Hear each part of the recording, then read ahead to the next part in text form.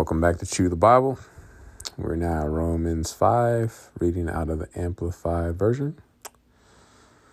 Results of justification. Therefore, since we have been justified, that is, acquitted of sin, declared blameless before God by faith, let us grasp the fact that we have peace with God and the joy of reconciliation with Him through our Lord Jesus Christ, the Messiah, the Anointed.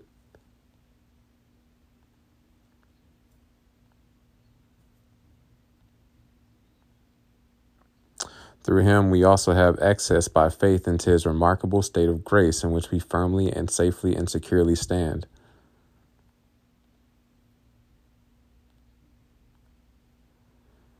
Let us rejoice in our hope and the confident assurance of experiencing and enjoying the glory of our great God, the manifestation of His excellence and power. And not only this, but with joy let us exult in our sufferings and rejoice in our hardships, knowing that hardship, distress, pressure, trouble produces patient endurance.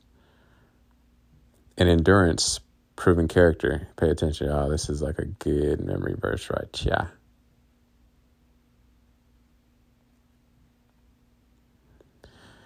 And endurance, proven character, spiritual maturity, and proven character, hope, and confident assurance of eternal salvation.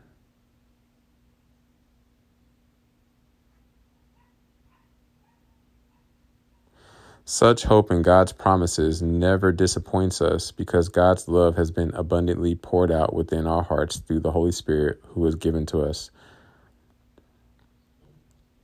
Verse 6, while we were still helpless, powerless to provide for our salvation, at the right time Christ died as a substitute for the ungodly. Now it is an extraordinary thing for one to willingly give his life even for an upright man, though perhaps for a good man, one who is noble and selfless and worthy. Someone might even dare to die. Someone like Billy Graham, that's always my go-to example. Yeah, it's one thing for Jesus to die for somebody like Billy Graham because he deserves it. He was a good guy.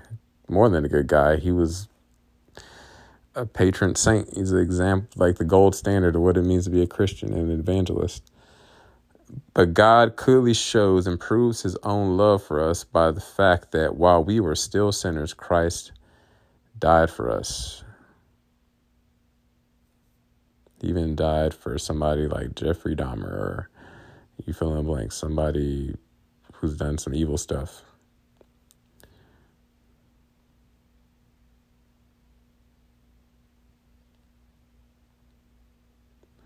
Therefore, since we have now been justified, declared free,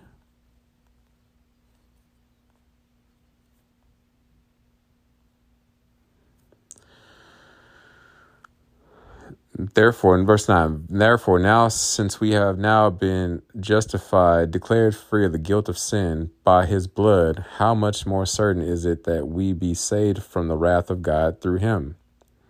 For if while we were enemies, we were reconciled to God through the death of His Son, it is much more certain, having been reconciled, that we will be saved from the consequences of sin by His life. That is, we will be saved because Christ lives today.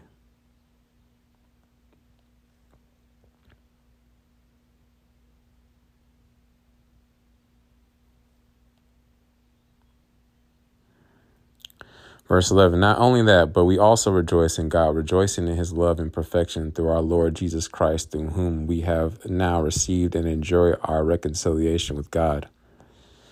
Verse 12, therefore, just as sin came into the world through one man, and death through sin, so death spread to all people, no one being able to stop it or escape its power, because they all sinned.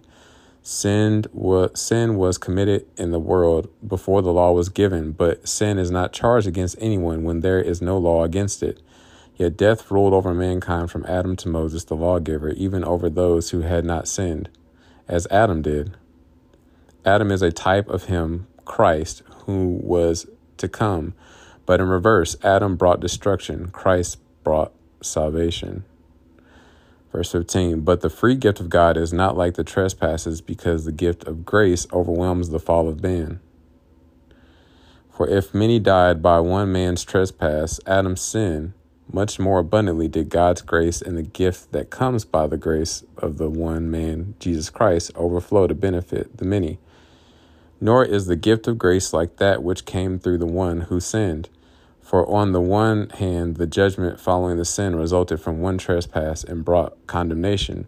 But on the other hand, the free gift resulted from many trespasses and brought justification, the release from sin's penalty for those who believe. For if by the trespass of the one Adam, death reigned through the one Adam, much more surely will those who receive the abundance of grace and the free gift of righteousness reign in eternal life through the one Jesus Christ. That's a lot. Verse 18, so then as through one trespass Adam sinned, there resulted condemnation for all men, even so through one act of righteousness therefore resulted justification of life to all men. For just as through one man's disobedience, his failure to hear, his failure to hear, his carelessness, the many were made sinners, so through the obedience of the one man, the many will be made righteous and acceptable to God and brought into right standing with him. So yeah, all of us have sinned and fallen short of the glory of God. That's like the best explanation. Some people call it the terrible twos. It's like, no, we're all born sinners. My kids were born sinners. I was born a sinner. You don't have to teach a child to disobey God, to sin, to disobey his parents. It's just in our nature. The first words kids learn is no. Yeah, rebellious. Verse 20, but the law came to increase and expand the awareness of the trespass by defining and unmasking sin. But where sin increased, this is a very powerful scripture here and sometimes hard for me to actually believe. But where sin increased, God's remarkable gracious gift of grace, his unmerited favor has surpassed it and increased all the more. So even though we live in a world filled with sin, and seems like the sin keeps getting greater and greater, right? Where sin abounds, God's grace abounds. So that as sin reigned in death, so also grace would reign through righteousness, which brings eternal life through Jesus Christ our Lord.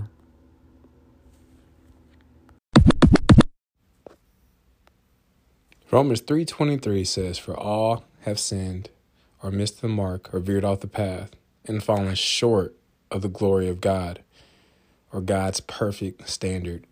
Romans 6:23 says, for the wages or the cost of that sin is death or eternal separation from God. But the free gift of God is eternal life through Jesus Christ our Lord.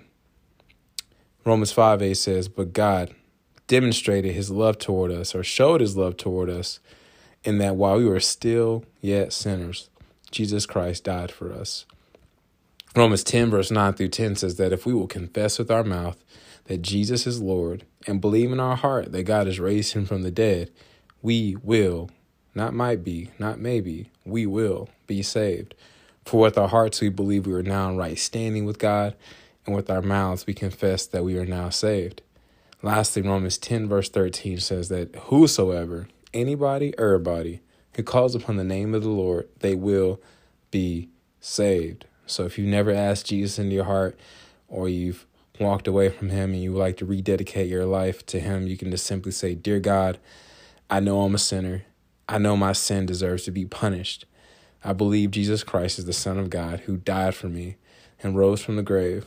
I want to turn from my sin and trust Jesus Christ alone as my Savior. Thank you for the forgiveness and everlasting life I can now have through faith in Jesus. In Jesus' mighty precious name I pray. Amen.